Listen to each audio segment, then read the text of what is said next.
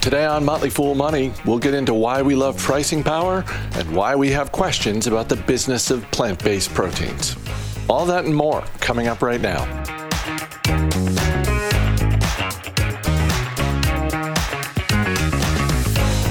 I'm Chris Hill, and joining me from the financial capital of the United States of America, Motley Fool senior analyst Maria Gallagher. Thanks for being here. Thanks for having me.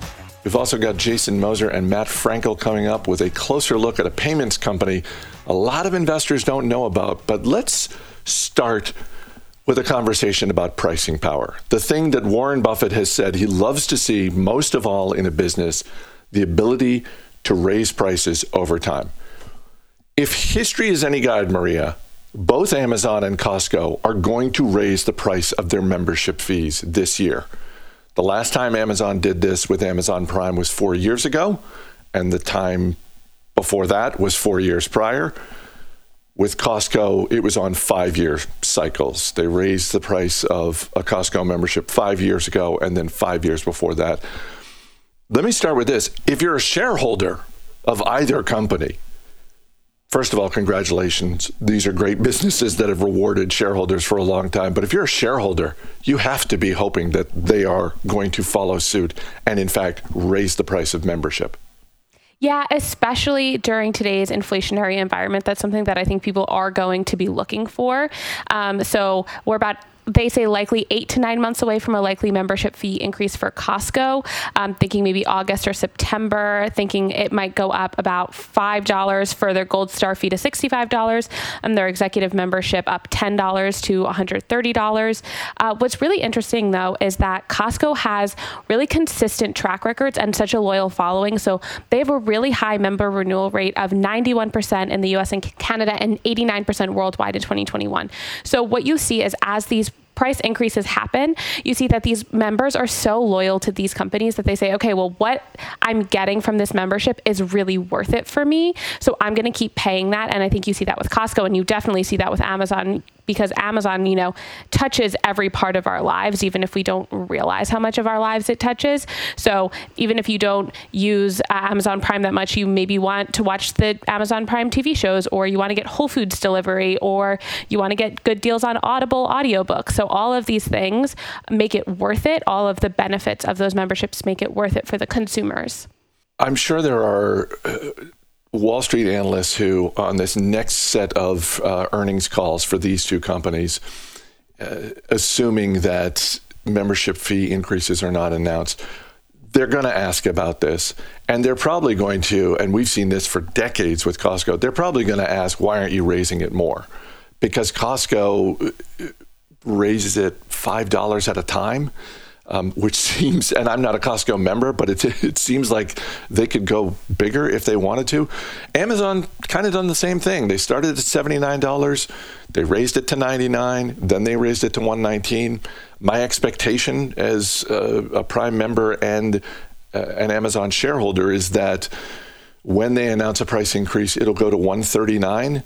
I guess my question, Maria, is it the smart move for these two businesses to keep going at sort of this expected clip when certainly in the case of Costco, they could go higher? They could raise it $10, and I think that people would be fine. The overwhelming majority of those members would be fine going from $60 to $70 a year. It's a great question, and I'm sure there are a lot of people doing this math internally to see what that inflection point is bringing the price too high so that you see consumers getting outraged. You don't want to jack it up so much that so many people leave that it ends up not being profitable, but you don't want to do it too little, and then that doesn't increase profitability the way investors and consumers want to see it. So I think it's all about finding the perfect balance, and I think Costco specifically has always really tried to be so consumer focused and consumer forward that they want to do the best thing for their consumers, and they want to increase it just a little bit as much as they can, so that they can continue to give the best offerings to their consumers. And I think you see it with other entertainment companies as well. So you saw more pushback when Netflix raised its prices and people saying, well, I'm just going to leave because I'm only getting one thing from Netflix and I can get it lots of other places. So understanding also the dynamics of the switching costs too, of will people be more interested in getting a Walmart Plus subscription if Amazon Prime increases too much, or getting into more Sam's Club if Costco raises their prices too much. So it's all about, I think, finding that balance of understanding the competitive dynamics, what they're offering to members, and then what members are willing to pay to stay a part of this corporation as opposed to moving to an easy switch. I'm sure there is some testing that these businesses do, whether it's sort of focus testing with their members to see what they're willing to stomach. But it does seem like there's a decent amount of art that goes into raising prices. And I'm glad you mentioned the entertainment companies, because one of my thoughts when I was sort of looking over the history of Amazon and Costco raising prices is that it seems to me anyway, like it might be a little bit easier for them in this regard. Membership of Prime, membership of Costco is a pathway to buying more stuff. And this is something you touched on. Everybody does math in their head when it comes to paying fees. We do it whether it's Netflix, Spotify, anything we're paying for. We're doing the math in our head, and the math always comes down to the same thing. Is this worth it? And with Amazon and Costco, it seems to me it's a little easier because part of the math people are doing in their head is, well, how much am I spending every year on Amazon.com? How much is my family grocery bill every month or every year at Costco and all the home goods that I'm buying? Yeah, therefore it's worth it for me to pay $60, or maybe when they announced the increase, $65. Is it harder for Spotify and Netflix and HBO Max and all these others? Because it's not a pathway to buying more things and spending more money. It's simply a comparison against the experience itself. Spotify raising prices. By the way, am I right? They've never raised the price of their monthly fee? They've never raised their premium. They've raised some other parts, and it depends on what part of the world. But for the most part, no, Spotify hasn't really increased prices. Why is that? That's it. I know people who use Spotify and love Spotify, and if they kicked it up $1 a month, I'm sure they wouldn't blink. I think they should. So I think this is such an interesting question and kind of an interesting thing to think about. I think so much of it too is I wonder if it's about understanding what type of goods you're getting from these, right? So I would argue that Netflix, Spotify, all of these entertainment services are seen more as a luxury because you're getting something, whereas if I'm going to Costco to buy toilet paper and I'm buying headphones on Amazon Prime, these are things that you need that aren't necessarily these things that give you that much joy in the same ways. That I think is kind of an interesting dynamic, and seeing, well, you're getting so much from a Costco membership. I looked up what the most expensive things sold on Costco are, and somebody bought a $600,000 diamond at Costco. So you have a real range of things you can buy at Costco. You have a real range of things you can buy on Amazon Prime. There's a poster of Dracula being sold on Amazon for $1.2 million. Whereas if you go to Netflix, if you go to Spotify, you know what you're getting. You're getting music, you're getting TV shows, and somehow even with Netflix, you see a lot of the TV shows you came to Netflix for are maybe leaving Netflix. New Girl's leaving Netflix. The Office has left Netflix. So understanding the value the customers get, and I think part of it is it feels more like a luxury getting these TV and entertainment things into your home because you don't necessarily need them the way that you need toilet paper and you need food or you need these things that you're getting from Costco and Amazon. So I think it's all about understanding that mental math people are doing and what they're willing to pay for it. You talked about Netflix and their raising prices in the past. It does seem like the initial price point that these businesses set gives us as investors an indication of how the businesses are planning to execute what they're delivering and their intentions to raise prices over time. So if you think about Apple coming out with Apple TV and pricing it at $5 a month, and it's Apple, they've got all the money in the world. They can they could have made it $3 if they wanted to, but sort of setting that intentionally low price point because they just wanted to get as many people in the door as possible and build it up over time. You could probably say the same thing about Disney Plus. When they first came out with that streaming service, I was surprised at how low they priced it until you and other people on the Motley Fool analyst team pointed out to me, like, well, yes, it's much lower per month than Netflix. They also have a hell of a lot less content to offer than Netflix does. So that's why they're pricing it in such a way. Same sort of strategy almost, though, right? Where let's price this low, get people in the door, and then, as we're already seeing with Disney Plus, we're going to tick that price up over time. And I think also the low price point comes into that idea of kind of forget subscriptions, right? I accidentally paid for a Stars Plus subscription for 4 months because I wanted to watch Good Will Hunting, and it was only on Stars. So I paid. I thought I did a week trial. I thought I canceled it. I didn't. But months went by and I didn't notice that I was still paying for it. You see that with gym memberships, or you're saying, oh, I'll go next month. I'll just pay. It's only $10 a month. So having that very low price point, saying, oh, well, it's only $5. I watched a couple episodes of Ted Lasso. Maybe I'll keep it for another month. And then you just keep going. So there is a point where that gets too high. I would say $15 with Netflix. It's too high for a forget me type of subscription. That's a noticeable amount of money. If you're in a $5 range, I think that gets into that kind of forgetting mentality where people are like, oh, I kind of watched it this month. I'll just keep paying for it. So that's an interesting thing, I think, too, with streaming, is figuring out how many people can kind of pay for it and only use it sometimes versus how expensive does it have to be for you to say, well, if I'm going to pay this, I want to watch it every day, or I want to be watching Netflix, or I'm going to pay up for HBO Max because everything they do is so good and I'm obsessed with Succession or whatever the show is. Last thing before we move on, there's not really any reason for us as investors to expect that Amazon and Costco are going to break from tradition, right? I mean, if we could bet on this at a sports book in Vegas, overwhelmingly the odds are Costco's going to increase their membership later this year by $5 and Amazon's going to do it by $20. Anything else would be a real surprise, wouldn't it? Yeah, I think that it's been kind of consistent, like you've said. And I think especially in this environment, especially with these inflationary pressures, they want to anyway. So it's a good kind of time for them to do it. And both it's about time and also it's a good time. McDonald's is expanding its partnership with Beyond Meat. Starting on February 14th, the McPlant Burger will be available at 600 locations in 2 major metropolitan areas, San Francisco and Dallas-Fort Worth. I get how some people would look at this news as a win for Beyond Meat. I kind of think it's long-term, potentially a bigger win for McDonald's, both in terms of what they offer, but if this thing becomes a hit, doesn't it give McDonald's slightly more negotiating leverage with beef producers? Well, I'm sure McDonald's is probably getting a great deal with Beyond Meat, with the potential they have over 14,000 locations. So that's a huge market for Beyond. So I think that McDonald's has lots of power in all of these negotiations already, but I agree, definitely it could increase their power. I think it's also interesting. So this is a part of a 3-year partnership. Beyond Meat has some of these other partnerships with Pizza Hut, with their Beyond Sausage Crumbles, KFC with their Beyond Fried Chicken.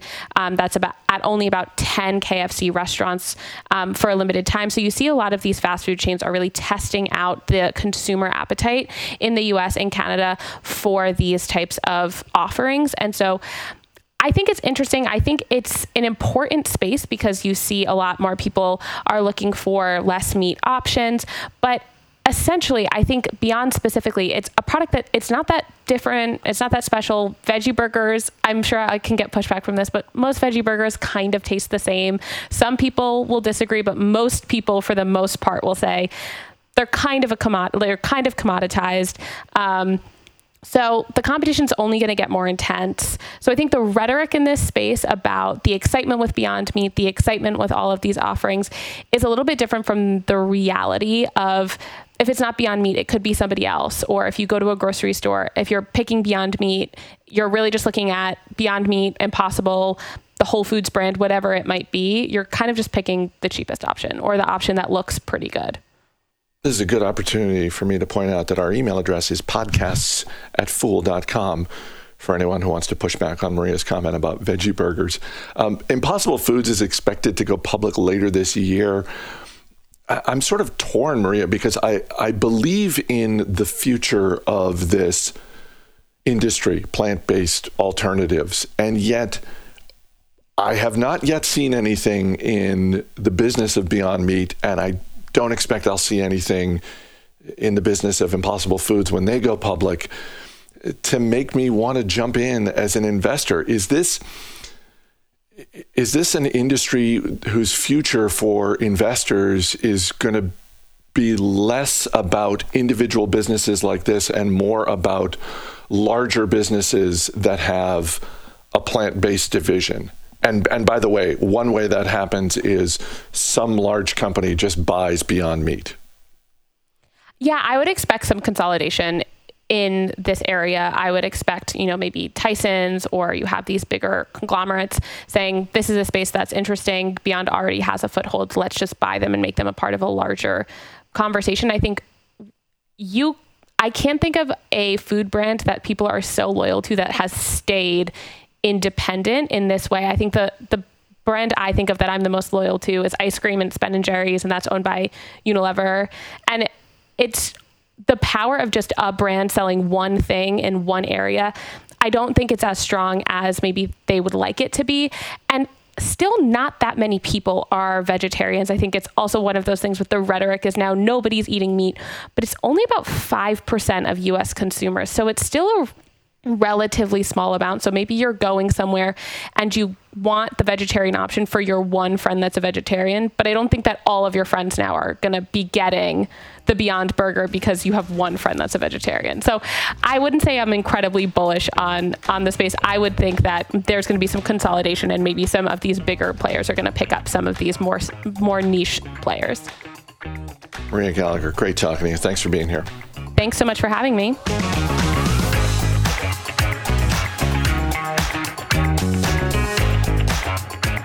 Shift4 Payments is not exactly a household name. The company went public in the summer of 2020, and while the stock is up 50% since its first day of trading, Shift4 has largely flown under Wall Street's radar. For more on a business that investors might want to take a closer look at, here's Matt Frankel and Jason Moser.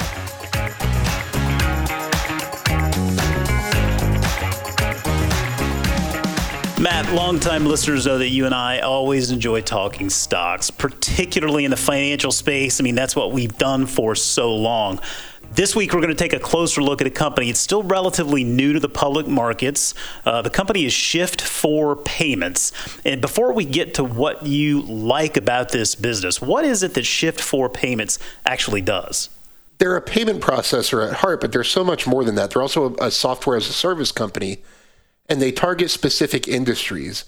Their bread and butter is the restaurant business right now. They're a big competitor of Toast, if you know of that company. Yeah. They process payments. They have a point of sale system. It's actually like a whole restaurant operating system that a lot of listeners don't know this about me. I came from the restaurant business. That was my first career another lifetime ago. Uh-huh. And I took a look at what Shift4 offers to restaurants, and we had nothing like this when I was in the business way back in the day. It really just kind of automates the whole thing. It provides technology like if you've ever gone to a restaurant where you could scan a QR code and then pay your bill. Yeah. That's most likely Shift4 was the company behind that. They power these for some of the biggest brands in the business. Applebee's, IHOP, KFC, Denny's are all Shift4 customers. They're also big in the hospitality business. Hilton is a big customer of theirs. So they try to be very specialized, which is what makes them a lot different from other payment processors. Like Square is a competitor, but they're not just all in on restaurants, if that makes sense. Well, that does make sense, and I'm glad you said that, because that was when I was reading about Shift4, it reminded me of you just said it, Toast, and really it is that exposure to the restaurant industry. I mean, I think in one of the things that you like about the business, one of the things I like about it too, it really feels like this is a one-stop shop. I mean, I think you said the key phrase there, operating system. I mean, for a restaurant to be able to have an operating system they can rely on, I mean, this is a system that does a number of different things for the restaurant, for the business itself, right? Right. So it's kind of a land and expand model. Like they'll provide one service, such as, the restaurant software system. And one of the big things that differentiates them from Toast is that Toast doesn't have an in-house payment processing option. So then they'll cross-sell them that payment processing option. And they're expanding it to new verticals. Gaming is a big focus of theirs right now, where they're building out things for gaming. BetMGM was their first big get in that space, where they're the payment or the infrastructure behind that. Yeah. So what they do is they kind of provide a host of services for these specific industries like restaurants, where there are other competitors, but no one provides kind of the comprehensive solution that they do. And that's kind of the secret sauce behind the model. Well, yeah, and you have a comprehensive solution coupled with a large and growing market opportunity, and you have a recipe for tremendous potential success. I mean, let's talk a little bit about that market opportunity, because I mean, all in, this is a massive market opportunity. Yeah, and I mean, it's tough to quantify, and companies throw these trillion-dollar sums around that they're never actually going to get. Shift4, they think their current market opportunity between all the companies they could go after is about $1.1 trillion in annualized payment volume. So pretty big market so far. They're planning on adding more verticals over time. Just to kind of name a few, nonprofits are one of the newest things they want to get into. The healthcare business, doing healthcare payments and software solutions. Wow. And then technology, SpaceX Starlink is actually one of their newest clients that has very high long-term potential for obvious reasons. So as they kind of build these verticals, they say their market opportunity is going to grow to about $3.7 trillion in payment volume. They're currently at about 50 billion. So a very, very small fraction of where they think they could be. I don't see them ever, getting into the trillions, at least not anytime soon. But the point is that there is room to, 10x this business and still be at a pretty small market share. And it feels like the leadership story here is one that investors should feel really good about. Is that right? Oh, for sure. I mean, I'm a big fan of their leadership team. I honestly had dug into them about a year ago, so I can't remember names off the top of my head right now. But I remember their leadership's highly invested, great compensation structure that really kind of aligns their interests with shareholders. Very shareholder-friendly management is kind of the feel I get from them. Right. And to be clear, we're talking about founder CEO Jared Isaacman, I think is there you go. Thank you. Who you're referring to. Yeah, I mean, still kind of a young buck, I think, in the CEO world. I have a whole sheet of stats in front of me, but that name wasn't on there. Well, hey, listen, none of us is perfect, Matt. None of us is perfect. But I mean, it's listen, I mean, that's something we always focus on, at least with leadership. I mean, it's never really the solely reason to invest, but it's always nice to know that you have founders involved there with skin in the game, really with the passion to take that business as far as they can.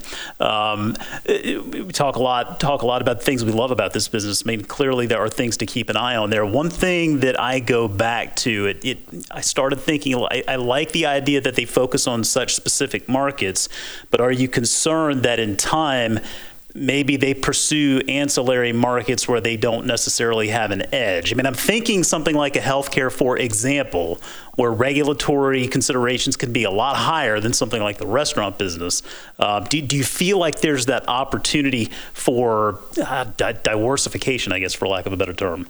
Yeah, there's a ton of execution risk when you're going into new verticals like that. Yeah. There's a ton of risk involved with just being a specialist, by the way, in, say, restaurants. Sure. I mean, Shift4's business was much more affected by the pandemic than, say, Square or PayPal, because what happened to restaurants when the pandemic started. So there's risk both ways.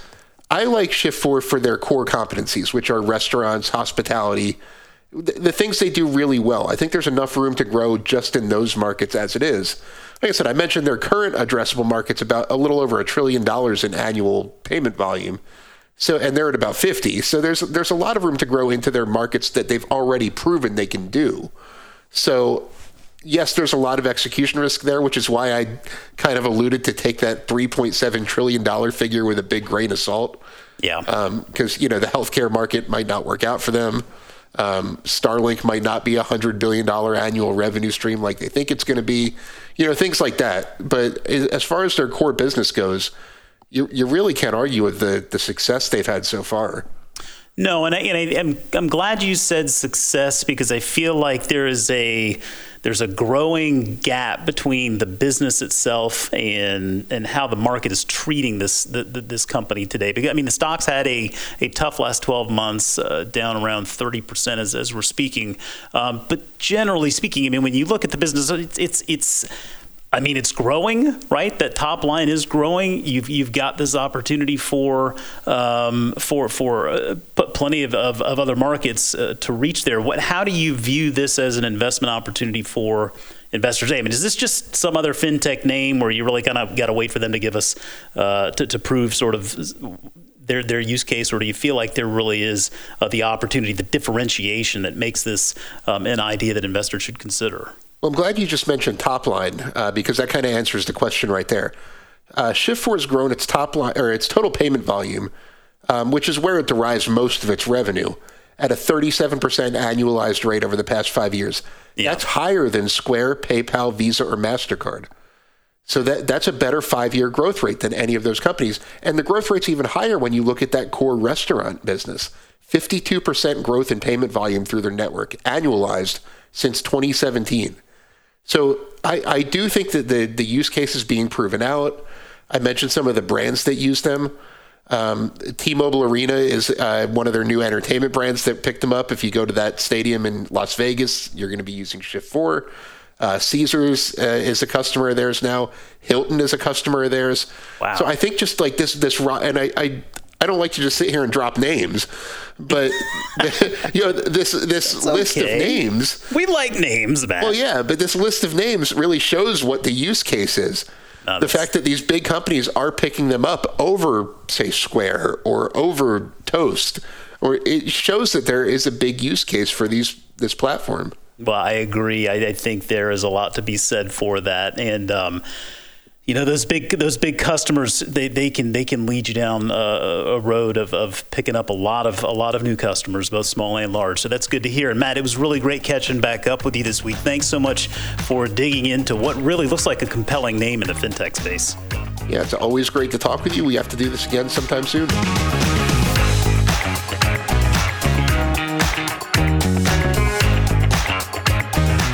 That's all for today, but coming up tomorrow, we'll break down what you need to know about the industry leader you're probably already a customer of, Netflix. As always, people on the program may have interest in the stocks they talk about, and the Motley Fool may have formal recommendations for or against, so don't buy or sell stocks based solely on what you hear. I'm Chris Hill. Thanks for listening. We'll see you tomorrow.